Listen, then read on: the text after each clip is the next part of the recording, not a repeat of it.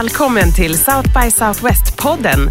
Ett kikhål rakt in i South by Southwest Interactive 2016. Den här specialpodden från Beppo ljudproduktion gör vi lite som ett förmingel inför festivalen. Och sen släpper vi dessutom ett avsnitt om dagen under tiden vi är där. Jag heter Susanna Levenhaupt och är vd på Beppo. Och jag heter Erland Carling och är grundare och regissör här på Beppo.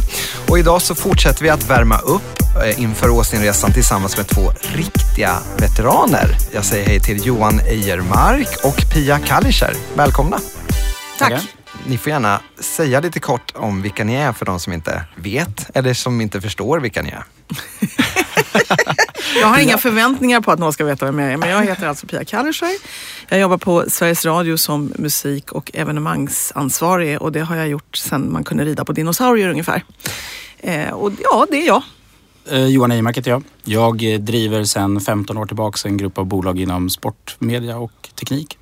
Finns här i Stockholm. Vi finns annars mest i Malmö. Johan, jag måste börja med att fråga.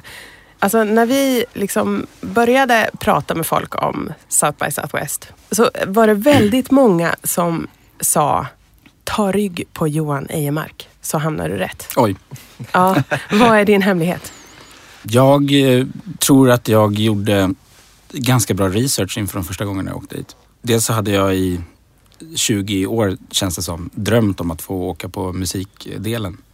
Och laddat hem sådana här stora MP3-paket, får man kanske inte säga, med låtar från alla artister som skulle spela och liksom i princip åkt dit utan att ha åkt dit på musikdelen.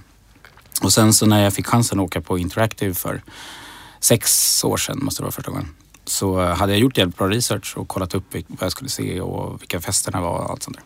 Och så hade jag liksom en ganska fin plan sådär, så jag tror att det är kanske det bottnar i. Okej. Sen har jag inte haft lika bra plan de andra åren. Alltså, har du bara glidit med då? Nej, men det är ju han som håller Interactive, Hugh Forrest på South by. Har något motto om att man ska alltid ha en så här ordentlig plan innan man åker på Interactive. Men man ska vara beredd att överge den vilken sekund som helst. Och det sammanfattar, tycker jag, ganska bra South by. Det finns liksom, det pågår 1 miljard saker parallellt och det finns alltid någon som det är roligare att dricka en öl med eller äta grillat med. Och det finns alltid saker man kan försvinna iväg till. Och det ska man acceptera och liksom bejaka, tror jag snarare. Än att vara liksom nervös över att man inte har någon plan. och det var ju du också som tipsade oss om att ta hit Pia idag. Och hur kom det sig? Ja, nu det är underbart. riktigt hur det kom sig. Jag vet inte det, men jag känner mig smickrad hur som helst. Det är ju roligt. Jag har ju varit där, jag tror att det blir 9:e gången nu och innan dess var jag där 2 gånger. Alltså, det är 9:e gången på Interactive och ett par gånger har jag gjort både Interactive och Music och innan dess var jag 2 gånger på Music, så vad blir det? 8 + 2 är 10. Åh gud, det blir 11:e gången. Jesus. Jag är så privilegierad och tacksam och glad och lycklig och jag har ju ett långt perspektiv där man kan se att det har förändrats ganska mycket och det framförallt har gjort det är ju att det har vuxit. Vad var det du sa i början? Att det var ett titthål? Ja, vi tänker att vi kan inte vara så himla heltäckande. Nej, jag skulle nog beskriva South by Southwest som ett slukhål som det är lätt att liksom bara drunkna i så faktiskt. För det är precis som Johan sagt att det är ju väldigt, väldigt, väldigt många seminarier och jag har ju åkt dit för att bygga upp min kunskap, kompetensutveckling som det heter på de stora företagen. Jag har lärt mig så ofantligt mycket genom åren och jag har också gjort ganska mycket, inte så mycket research i Sverige, men när jag har kommit dit så har jag lusläst, man får en stor katalog och numera finns det en fantastisk app som man ska liksom titta igenom och det är ju, det påminner ju om musikfestivalen så tillvidare att det är ju liksom who's who on the internet, alla är ju där, det är ju liksom en rockstjärnetillställning även på Interactive-sidan. Så man kan se alla de stora namnen och man kan, jag tror förra året att jag var på 26 seminarier. Jag drack en del öl också. Men det är ju det här att ibland vet man inte alls vad man ser. Och det kan vara fantastiskt. Och ibland har man enorma förväntningar. Och sen, gud, nu ska jag se XYZ-personen då. Och sen är det bara så här, men det var ju tråkigt. Men ja, det gäller verkligen, alltså man får kasta sig in, gå på så mycket man kan och bara äta så mycket jävla grillat kött som möjligt. Man kommer hem och ser ut som en ko liksom. Det har vuxit ut sådana Texas långhorn på en. Nej, men det är roligt det du säger, det pågår ju så mycket parallellt så att man ska inte heller vara rädd för att överge någonting om det Det tycker jag. Även om du ser Al Gore och det blir lite tråkigt, Nej. så gå och kolla på någon som är duktig på UX. Men det är någonstans. den viktigaste det finns alltid någon som är duktig kunskapen. på UX som pratar. Om det är tråkigt på en föreläsning efter 10 minuter, det blir inte bättre. Gå därifrån. Och Gå det är till något okej. annat. det är okej. Absolut. Ja. Men det blir inte hets då att man liksom bara, shit, det kan vara bättre gräset på andra sidan och så vidare. Jo, det. Det är så bara. Absolut. Ja, det är panik-FOMO, alltså. Fear of missing out hela tiden. Men hur mycket synkar ni med de som ni åker med? Liksom, har du ett gäng som du åker med? Japp. Mitt gäng brukar vara ett antal personer från Sverige. Vi har inte hängt så mycket med de andra svenskarna tyvärr. Och jag är lite ledsen för det. För att vi är lite insulära. Jag vet inte varför, det blir lätt så. Men jag har åkt med några kollegor. Det är några kollegor som har åkt med i alla år. Och vi har en liten WhatsApp-grupp brukar vi ha. Och så brukar vi liksom, nu är jag här, det är skitbra. Så mobbar man de andra. Och så försöker man sprida ut sig då. Eftersom vi ofta när vi kommer hem samlar ihop kunskapen och drar den för resten av firman då. Vår lilla firma som är ganska många människor. Men alltså det är väldigt viktigt för oss att vi kommer hem och återberättar vad vi har sett så att vi delar på kunskapen. Men vi brukar alltid hålla kontakt och så brukar man försöka ses och käka lunch någonstans och då finns det food trucks som är helt fantastiska, det kan jag tipsa om. Och sen också att man snackar om vad man har sett. Okej, med varann menar du? Ja. Bearbetar lite, det blir som repetition. Brukar du åka med någon, Johan, som du brukar snacka mycket med, eller? Alltså jag har ju åkt med jag är den enda som åker från oss i år. Men det har ju varit ett gäng som man på något sätt har hängt med i flera år. Som delvis har bestått av svenskar men också en del från Norge och Danmark och Finland och några amerikaner och så. Men det är precis som du säger, det är viktigt att på något sätt. För det är lätt att bli bländad ibland av bra presentationer och bra dragningar och många som är duktiga på att argumentera för sin sak. Men att kunna prata ner det och liksom se vad man egentligen var med om. Det är ett jättebra tips. Ja. Ja, precis. Du har ju många som hänger efter dig, har jag förstått också. Du är aldrig ensam. Ja, jag vet inte. Men om ni säger, nu pratar vi om det här schemat, allting som händer, alla events och så. Vad är viktigast då? Är det de här att vara med på eventen eller att bara träffa folk? Jag är ju där 50-50 för att träffa folk och på något sätt göra affärer och 50 att inspireras. Så att vad det gäller göra affärer så har det ju South by, om man jämför med andra sådana här branschmässor och sånt, så har det varit ganska lite business-inriktning. Nu har man ju, apropå hur den har utvecklats, har man ju utvecklats lite grann åt det. Man har ju satt upp det här interna sociala nätverket där man kontaktar folk och sätter upp möten i förväg och det finns liksom lite mer uppstyrt som business. Annars så sker ju mycket av det utanför festivalen. Att man kanske söker upp folk på festivalen som har pratat eller som gör något och sen så träffas man någon annanstans på någon fest någon annanstans eller Ja, så. för att det känns som att det är en plats där det liksom alla umgås på ungefär samma nivå. Det finns ganska stor chans att man träffar på någon som man verkligen vill prata med. Ett ouppnåeligt möte någon annanstans, blir liksom tillgängligt på den här platsen. Absolut. Har ni några exempel på några sådana liksom osannolika möten genom åren? Ja, det här låter så tråkigt. för jag åkte till South by Southwest och fick tag i en kille på BBC som jag jagat i flera år. Och BBC ligger ju i London, det är ju inte så, det låter helt knäppt. Men ibland är det här att man får en möjlighet. Jag såg förra året var det en panel som handlade om radions framtid versus musikstreamingtjänster då. Det var väldigt mycket olika människor där. Och en kille som heter Chris Kimber som jobbar på BBC med deras digitala utbud, framförallt musikpresentationen då. Och honom har jag haft ögonen på ett tag för att han är en duktig utvecklare och så. Men att försöka få tag i någon inom det BBC, det är ungefär som att försöka få tag i någon på Sveriges Radio. Vi svarar inte på mejl, det går inte att ringa oss, vi är alltid på möten. Men så träffade jag Chris och snackade lite med honom och sen så har vi hållit lite kontakt och så försökte vi komma till London och träffa honom men det gick inte då. Men sen lyckades jag bjuda in honom till en Sveriges Radio-konferens. Han har varit här och hållit föredrag. Så att dels kan det ju vara affärsmässigheten då som jag ju som public service-människa är ganska kass på. Det finns inte så mycket pengar för mig att göra av med.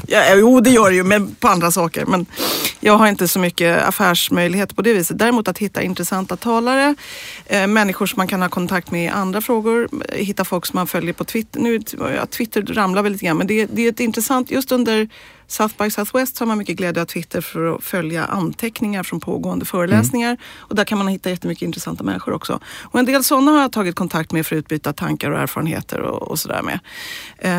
Så att, ja, det finns ju naturligtvis alla möjligheter i världen att få tag i folk. Och också att det liksom resulterar i någonting, även om det sker 10 månader senare. Men det är ju väldigt avslappnat, va? Det är ju det som är så skönt. Folk är väldigt laid back. Ja, och tillgängliga som du var inne på tidigare. Ja, och öppna och vill också, alltså alla är ju där, även de där även Astrotel är ju där för att träffa folk liksom. Ja, bra förra året. Precis. Mitt första år jag var där så blev jag helt golvad av hela South by upplevelsen. Jag hade ju som sagt gjort en del research innan och hittat en specifik grej som var liksom det som jag inte fick missa. Och det var en kille som heter Richard Ayers som då var digitalchef på Manchester City som skulle ju dra om, jag tror den hette Soccer Sexes Up the Spreadsheet eller om det var tvärtom. Om dataanalysen och fotboll. Och det är ju precis det som jag är otroligt nördigt intresserad av. Och så landar jag sent på Austins flygplats och går till min transferbuss, för jag bor långt ut längs den där jäkla motorvägen. Det är ju annars ett tips att försöka bo centralt. Ja, lite sent nu. Lite sent nu. Jag hoppar in i den där bussen, vi rullar iväg och så är det liksom alla jävligt trötta och för det är bara europeer i den här transferbussen. Och så börjar jag prata med killen som sitter bredvid, vi börjar prata fotboll. Visar sig att han är digitalchef på Barilla. Jag kunde inte förstå då varför man hade en digitalchef på pastamärket Barilla överhuvudtaget. Och så är det någon som knackar mig på axeln så här och lägger sig i samtalet. Och då visar det sig att det är den här Richard Ayers som jag liksom har åkt hela vägen dit för att se. Så det var ett sånt fantastiskt möte för mig. Så nu träffas vi ofta här i Sverige också. Vad coolt alltså. Helt osannolikt. Ja, det är konstigt. Men också ganska härligt utifrån ett South by-perspektiv. Att man träffar folk som man inte trodde fanns som en digitalchef på Barilla. Och folk som man liksom har sett upp till länge och tycker är spännande. Men vi stannar lite vid de här kontaktytorna. Är det svårt, tycker ni, att få till sådana små träffar med människor? Alltså när man är där, är det lätt att hitta de här, alltså ställer folk upp, även om du inte haft någon kontakt innan med dem, tänkte jag liksom. Är folk öppna? Du hade ju ett bra exempel på att de var... Ja, men så delvis var tur på det. Ja, men jag tycker nog det. Det handlar lite grann om att komma ur sin svenska blyghet också. Vi har ju lite grann det där att vi vill inte alltid besvära folk. Om några står och pratar med varandra så väntar man lite på sin tur. Och det kan man nog ge fan i. Man kan faktiskt bara gå fram och säga hej och sen kan man vänta lite. Men det är aldrig så där att jag känner att man får liksom en skuldra vänd mot sig. Utan det är väldigt, just eftersom detta är förväntan som många har. Både att se men också att umgås och att träffa nya människor. Och alla är ju i princip intresserade av, ja inte samma saker men de här fenomenen och det är ofta väldigt roligt att prata med folk. Och inte det också en del av det man ska inspireras av? Inte bara det som man pratar om, utan just sättet att prata och... Jo, men jag lyssnade på någonting som Tim Ferriss var det, va? Och hans stora tips var att man skulle vara lika öppen och intresserad mot alla man möter. Han hade något exempel på en receptionist som råkade vara gift med någon som han hade försökt få tag på länge. Du vet, så här, att man är öppen själv. Så slår det tillbaka mot den på ett positivt sätt. Men jag tror att det är helt rätt faktiskt. Och det är ju inte det att svenskar inte är öppna, och framförallt de som åker hit och har varit där flera gånger har ju liksom väldigt snabbt inspirerats av det. Jag kanske pratar om min egen inbundenhet, ni märker ju hur hemskt blyga. Jag kan få lite sådär, att det är någonting med oss att man väntar på sin tur. Det är liksom lite av vår kömentalitet, för att det är ju ofta kö till att träffa de här människorna. Men de vill gärna snacka. Efter panelerna så är det ju ofta så att det står en lång radda med folk. Om det är någonting som har varit fantastiskt. Och jag har stått i den där kön många gånger och sagt hello och de är alltid så här hej. Och så vill de alltid, och de är väldigt generösa. Då blir man tinar ju på en sekund. Och sen när man har gjort det där ett par gånger så är man inte så rädd. På samma sätt ska man inte vara rädd att ställa frågor under, eller framförallt efter de här dragningarna. För det finns alltid en möjlighet. Och det är också ett sätt att knyta en kontakt. Och passa på att bara vara som en jävla svamp och suga i sig både kunskap och folk och liksom lite sol också när man ändå är där. Men hur förberedd ska man vara med sin lilla presentation? Hur slipad ska ens lilla, det här är jag och det här är vad jag vill? Liksom. Min bio. Ja. Jag åker ju dit med lite olika hattar. då eftersom jag representerar lite olika av våra bolag där. Så att jag har ett par sådana förberedda. Och oftast med någon form av sån personlig touch. Jag vill prata med dig därför att det här gör vi och det här är vi, liksom, passar med det du gör. Så att jag kanske har ett par 10 sådana. Som du har tränat framför spegeln några gånger? Jag vet ungefär hur jag ska öppna de första 5 sekunderna i alla fall. Och du vet ungefär vilket kort du ska ta då? Det är ju jättebra tips. Ja, visitkort överlag är ganska bra. Ja. Sen kan det ju stå så här breakfast evangelist på det. Det spelar så stor roll vad det stora, men de behöver för att de tar kortet och så tittar de på kortet och så tittar de på det och så kommer de ihåg ditt namn. Amerikaner är ju fena på att minnas namn alltså. Så att ett kort, det behöver inte stå så, man behöver inte ha en fancy title utan bara att det här är jag. Och om man gör visitkort med sitt lilla fotografi på så i denna bilddrivna tid så är det ju ännu bättre. Eller om det är en länk till About Me eller vad som helst. Liksom. Men det folk vill ha är ju... De bryr sig nog inte så mycket om e-postadresser längre. Det folk vill ha är olika digitala... Ja, Twitter-handles. Ja, precis. Eller alltså... Alla har ju sina egna preferenser på något sätt. Och det är klart man ska ha en e-post också, men... Facebook funkar ju alltid. Det är också bra tips där som ni sa, att man inte behöver alltid... Att man kan gå och bara lyssna och man kan säga så här, är det okej om jag hänger med och lyssnar liksom? Att man bara observer liksom. Och sen så kanske det finns en öppning helt plötsligt att säga någonting. Ja, men du som var där första gången förra året om jag har förstått det eller rätt. Ja, det var det faktiskt. Hängde inte du på någon folk då? Jo, men det var liksom också det här kaoset att liksom... Jag hade hört om det väldigt mycket innan, men när man kommer dit så landar alla de där intrycken som alla hade sagt innan. Jag trodde nog att det skulle vara lite mer fancy liksom. Alltså att man har ju kollat på att alla talar och alla de här grejerna. Men jag blev lite så här, fastän de som pratar är ju vanliga människor liksom. Och att man gör det i alla de här, man öppnar upp alla konferenssalar, alla hotell. De här centren. Och det är ganska, som sagt, som vi sa i förra avsnittet, att det är väldigt brunt och beige överallt. De här lysrörsgrejerna. Och så står det, ibland står det något där liksom i skuggan där framme. Ja, när vi gjorde det här projektet så. Du vet så här. Och det är lite så här keynote. Sen finns ju de som är jätteengagerade och väldigt så här, är där för att sälja sig själv verkligen och springer runt och så här. Så det är väldigt så här olika. Och de olika spåren är också väldigt viktigt. Eller på hela startup-scenen så är ju då är de ju vana att presentera sig på ett annat sätt. Men absolut, jag tycker att generellt så allt det här som vi pratar om, att det var väldigt platt känner jag som. Väldigt mycket som man kan tycka om av det amerikanska. Då kunde man suga åt sig att folk är väldigt bra på hi, fantastic, great. Och så är de ju duktiga på att bara berätta vad de gör och så. Faktiskt. De har slipade hisspitchar. Ja, det har de. Men ska man träffa folk inom de stora internetgiganterna där, Google och Facebook och PayPal och alla de där, så är det ju nästan lättare att försöka träffa dem på deras fester. För där har de ju i regel hela det här, mellanchefslagret som i princip är otillgängligt utifrån, lite som du beskrev om Sveriges Radio. Att vi är inte så otillgängliga. Vi har bara mycket att göra. De brukar ju vara där. Så att de är ju ganska lätt att komma åt om man känner att man håller på med någonting som är... Och det gör vi ju för sig nästan alla som har med nätet att göra, är beroende av Facebook och Google och de här. Och hur viktigt är det att få såna här inbjudningar till de här festerna, till rätt fester? Det är ju så jäkla många. Så att jag vet inte vad som riktigt är rätt fester så här. Ja, för det är ju ett djungel för sig. Absolut. Om vi pratar om de här snacket så är ju då allting som börjar ske, det är ju saker som sker på dagen också och frukostar och allting liksom, givetvis. Men kring 4 börjar folk bara, vad ska du göra ikväll? Vad ska du gå dit? Det är ju också en djungel. För det första, hur gör man där? Och hur fixar man de här invitesen liksom? Vi hade ju lite folk från South by som var på The Conference här i höstas, så då pratade vi lite grann om dem. Och först då fattade jag att det pågår liksom någon form av parallell South by Southwest också, som är liksom jättenischad. Jag tror det var förra året som de hade någon videolänk med Snowden. Var det förra året? Ja, just det. Det var ju den stora grejen. Var det förra året? Var det inte 2 år sedan? Ja, det kanske var 2 år sedan kan det ha varit. Ja, just det.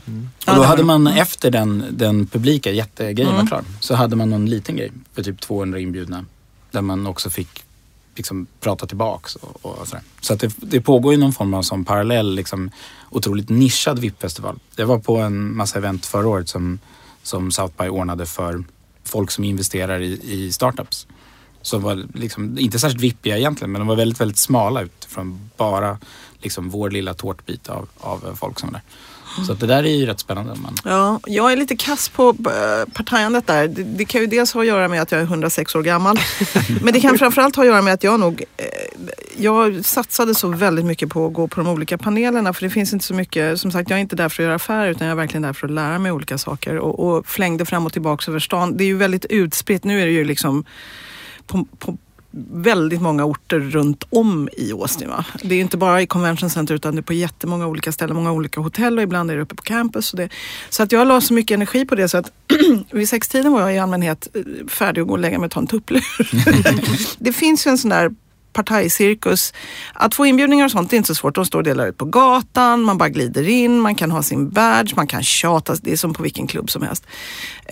Musikgrejerna kan vara, om man åker och stannar med music kan det vara lite svårare för då måste man oftast ha badge för att komma in. Men det finns ju oändligt mycket och det finns också tror jag en klick, framförallt amerikaner som är mycket där för att de är gratisätare. Och de kan vara lite knepiga att komma in på en del för det är ju spring break ungefär samtidigt va? Så att det är mycket folk i den där lilla stan kan man säga. Men jag tror att om man använder festerna rätt, man kan antingen använda festerna för att festa. Det är inga problem tror jag. Eller så kan man precis som du säger gå dit och försöka leta reda på de människor som står där, som verkligen är värdar och som då apropå det här med tillgängligheten som man kan träffa och snacka grejer med. Det blir inte så mycket business men oftast är det så här, byta kort och så här, vi kan höras imorgon, vi kan ta frukost, vi kan göra någonting liksom. Ja, det finns ju ett par sådana stora fester som är värda att signa upp på. Spotify har ju sitt egna hus som ju är det är väldigt, kul. väldigt Ja, det är bra. kul. Ja, det är väldigt kul. Och som pågår på dagtid och kvällstid. Ja, där har jag faktiskt varit. Det kan ju det är vara svenskt! Ja, där får man hålla sig fram också om man ska lyckas hinna få de där invitesen. Ja. Det finns på nätet då att man kan... Ja, exakt. Spotify House. Sen finns det en massa såna här tjänster som bland annat jag betalar för. Som signar upp en på allt.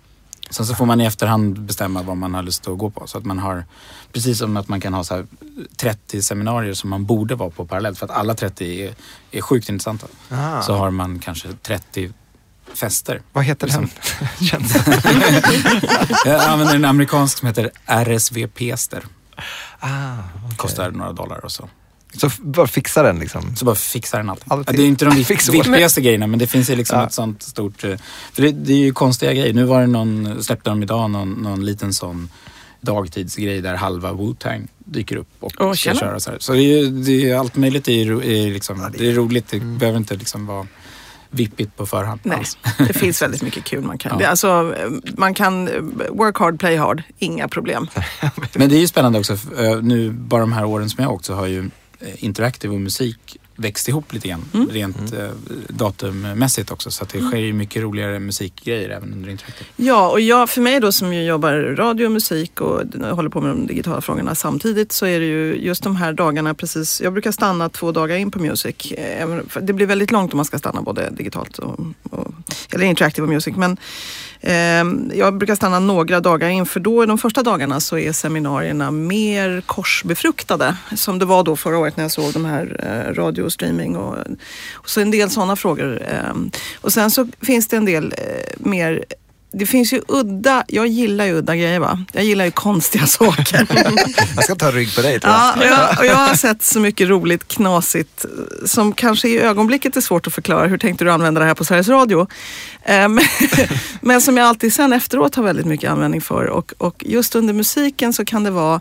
Förra året så såg jag... Det var ett seminarium med bland annat Big Frida som jag gillar väldigt mycket. Som är en hen från New Orleans som stod på Bounce-scenen. Som pratar väldigt mycket om musik och genus och sexualitet och transsexualitet och liksom allt i en enda stor sörja tillsammans med många, alltså på något sätt bemöter hela den här genusdiskussionen inom hiphop som transsexuell eller icke könsbestämd tror jag att hen själv kallar sig. Men det finns ju så mycket såna här, det är på något sätt som i den här digitala musiksfären är det så många andra saker som är skärningspunkter som jag tycker är så intressant, samtidskulturella kan man väl säga. Så där finns det en stor fascination och om man är intresserad av de där grejerna, alltså de spejsade prylarna eller om man är intresserad av porr och teknik För porren är ju alltid ganska långt framme när det gäller den digitala utvecklingen. Det är lite, och religiösa, mycket sådana... Porr och religion. Ja, men distribution är viktiga för de här två typerna av innehåll helt enkelt. Det är samma målgrupp också. Ja, så att man kan hitta ganska mycket sådana grejer. Alltså jag gillar ju knas. Det var jag var på, inte jag men min kollega Christian Gillinger, han var på ett helt fantastiskt ideologiskt seminarium om knappen, the button. Alltså det som idag heter call to action tror jag. Varför ska man trycka, vad händer när man trycker på, vad liksom push here liksom, hela den, för det är ju ingen knapp. Ja, och så blev det ett jättelångt filosofiskt seminarium. Ja, men sånt där är det fullt av. Nej, jag använder inte bara licensbetalarnas medel till detta. Men se gärna några sådana lite hjärnutvidgande grejer. För det finns ganska mycket av dem. Och de knyter an till den moderna teknologin. Mm. Men är det just för att samla in så här nya intryck, inspiration? Är det den största anledningen till att Sveriges Radio skickar folk? Sveriges Radio skickar folk från olika kompetenser. För mig handlar det ju liksom om musik och teknologi. Det finns de som jobbar med att titta på poddutveckling bland annat. Det finns de som tittar på digital utveckling, marknadsföring. Det finns ju väldigt mycket spår. Det handlar väldigt mycket om omvärldsanalys. Vi har omvärldsanalytiker som åker. Vi har digitala direktörer, digitala beställare, musik. Alltså det är ju flera... Det är ju inte 100 000 människor, men det är alltid några från digitala medier som åker. Och det är för att titta på alla tendenserna. För 10 år sedan kunde man åka dit och säga så här, titta, då kom jag hem och visade upp och så här. Vi tror att smartphones kan bli viktiga i framtiden. Och det är på riktigt, jag gjorde en sån presentation. De här skärmarna, det blir nog mycket skärmar. Det var innan iPoden kom. Alltså, det har hunnit hända så himla mycket. Så att när man inser att vi för 4 år sedan började prata om big data, vi kom tillbaka och började diskutera det här med dataanalys och så. Så nu är det liksom, alla de här grejerna, man kan säga, jag tycker att man får... Det låter ju töntigt, men jag tycker man får... Förut fick man ett par års försprång, nu är man i alla fall 1 års försprång. De grejerna som man ser där i mars, det är de grejerna som kommer att börja diskuteras under hösten ganska stort. Det är min erfarenhet i alla fall. Ja, det håller med. Ja. Men det är roligt för Sveriges Radio har ju skickat ganska mycket. Jag vet inte hur många ni är nu. 5-10 stycken. Ja, nej, inte så många som 10, men vi har mellan 3 och 6 brukar vi vara. Jag har ju varit med och dragit i de svenska grejerna nu i ett par år. Och då har vi fått loss listor på vilka svenska som åker. Så att Sveriges Radio och Schibsted är överlägset flest så att säga. Där. Aha. Ja. Det är lite roligt. Men det har ju... Public service är det kanske mest kommersiella av det. Ja. Och det kanske säger en hel del om förstående. Det handlar om att få ut innehållet, va? Ja, verkligen. Jag tror det var Martin Jönsson som sa just att just de sakerna att man tittar tillbaka och kvittot är det att det som var då, det kom senare ett halvår efteråt. Så att det är en liten en sån här, man känner med magen tendens, jo men det är hit. Det kanske inte alltid är helt så här wow så här, men ja, det är hitåt vi är på väg, absolut. Det blir pekskärmar. Och i år så har man har ju ett par sådana här, jag tror man kallar det convergence-spår just mellan, och sport har ju blivit ett sånt nu senaste 3 år. Sport har ju vuxit så ofantligt mycket. Alltså. Ja, just det, och drar in film också i det här. Film och delvis musik också. Nu har man ju något till convergence-spår. Dels ett kring online harassment överhuvudtaget. Och sen så ett också kring style som är ganska intressant. Ja, mode började de precis för ett par år sedan. Sånt där. Det tycker jag är så spännande. För mode har ju blivit ett sånt här spår som de, apropå kulturella uttryck i det här. Och det är det jag tycker är intressant med South by Southwest jämfört med många andra techie-konferenser. Att det finns ett starkt kulturellt spår som går igenom, och det tror jag har för att det har sina rötter i film och musik också. Så att, och det flyter ju in i interaktivdelen mer och mer. Och blir egna spår, och likadant med spel som har blivit en helt egen mässa, och utbildning som har blivit en egen mässa. Och nu, Echo har man också. Just det. Ja, det var ju Sten också inne på. Det fanns en handicraft-del. Makersdelen är ju jättestor alltså. Och sen likadant sjukvård som ju sedan några år tillbaka har blivit så superviktigt. Ja, precis. Så att, medtech och life. Exakt. Men de här grejerna, det är därför jag tänker att det är viktigt också att man går utanför sitt eget område. Nej, jag har inte gått på så många av de här porrgrejerna, men jag har ändå noterat att det är ju inte så att när de diskuterar de här grejerna så gör de det ju på samma ganska torra tekniska nivå som man diskuterar distribution av vad som helst och vad som har funkat eller inte. Så det är alltid någon slags, det finns nästan alltid praktisk aspekt och det finns alltid en erfarenhet med det hela som är oavsett vad man ser, som man på något sätt kan applicera i sina egna grejer. Det är därför när man ändå är där, man är rätt långt bort hemifrån, då kan man ju lika gärna gå in i slukhålet och se på de här sakerna som är olikt det man sysslar med dagligdags också. Eftersom det finns så många olika spår och så många som är så samlade på samma ställe, då kan man ju också se genom att se att det dyker upp saker inom på medicin och inom porr, religion och startup, så ser man vissa saker hänger ihop. Då får du ju också the big picture, liksom, att man ser att det blir mycket mer tydligt att det här är en trend och det här är någonting som alla pratar om. Som förra året, som vi pratade om tidigare också, att det var väldigt mycket där teller där, alltså failure.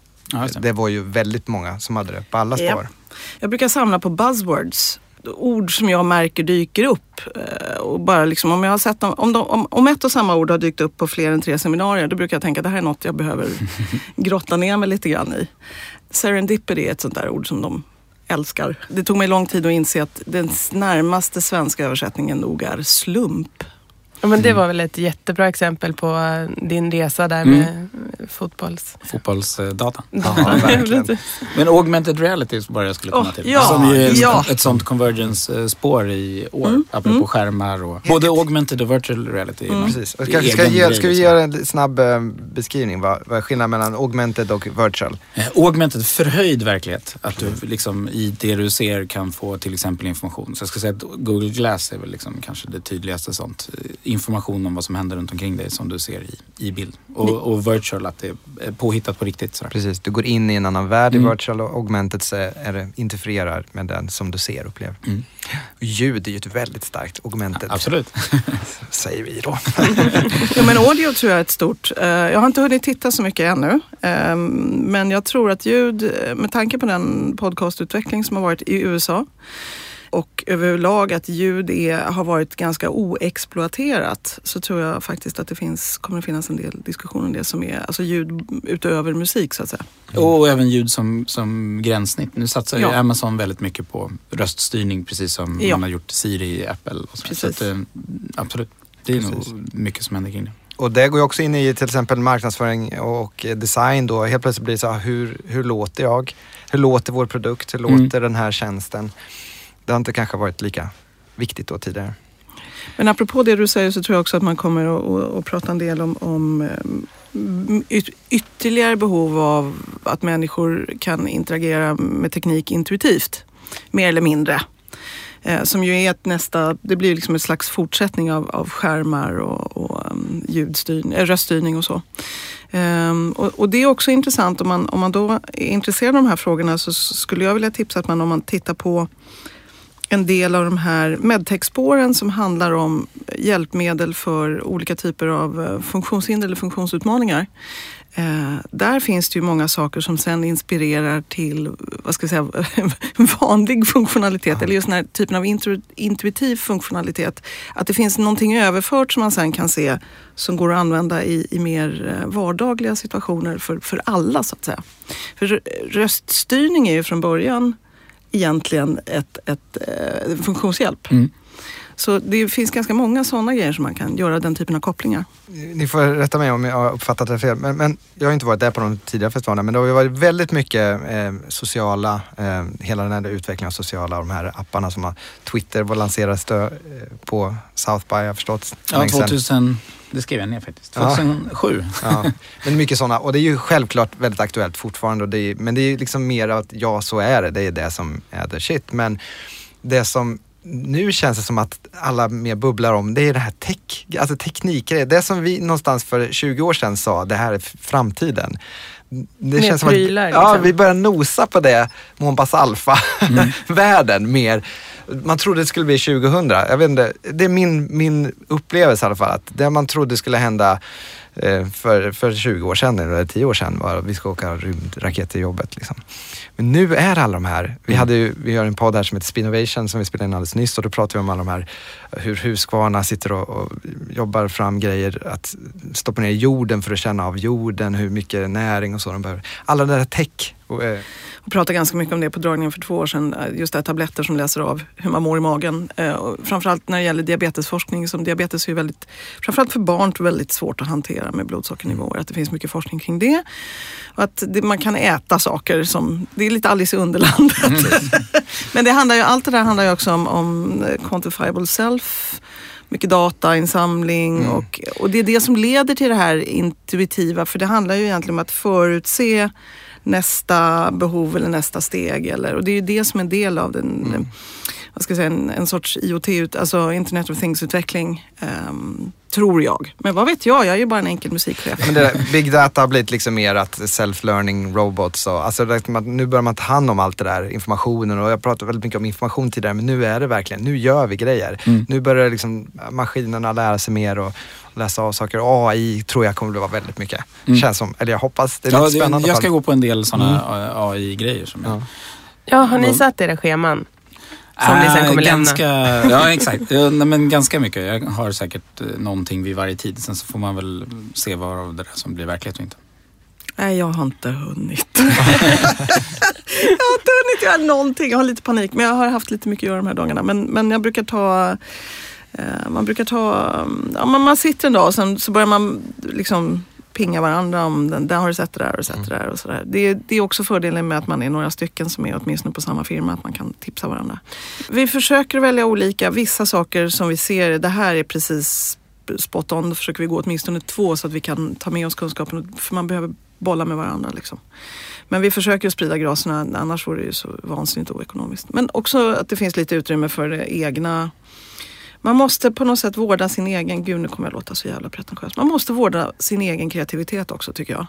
Det är ju därför jag går och ser sån här, jag såg, vad heter han, Kurt von Mansworth förra året, en holländsk forskare som gör såna här hittepå framtidsscenarion som är otroligt intressant. Det var nästan, jag tycker det för mig var det bästa jag såg förra året.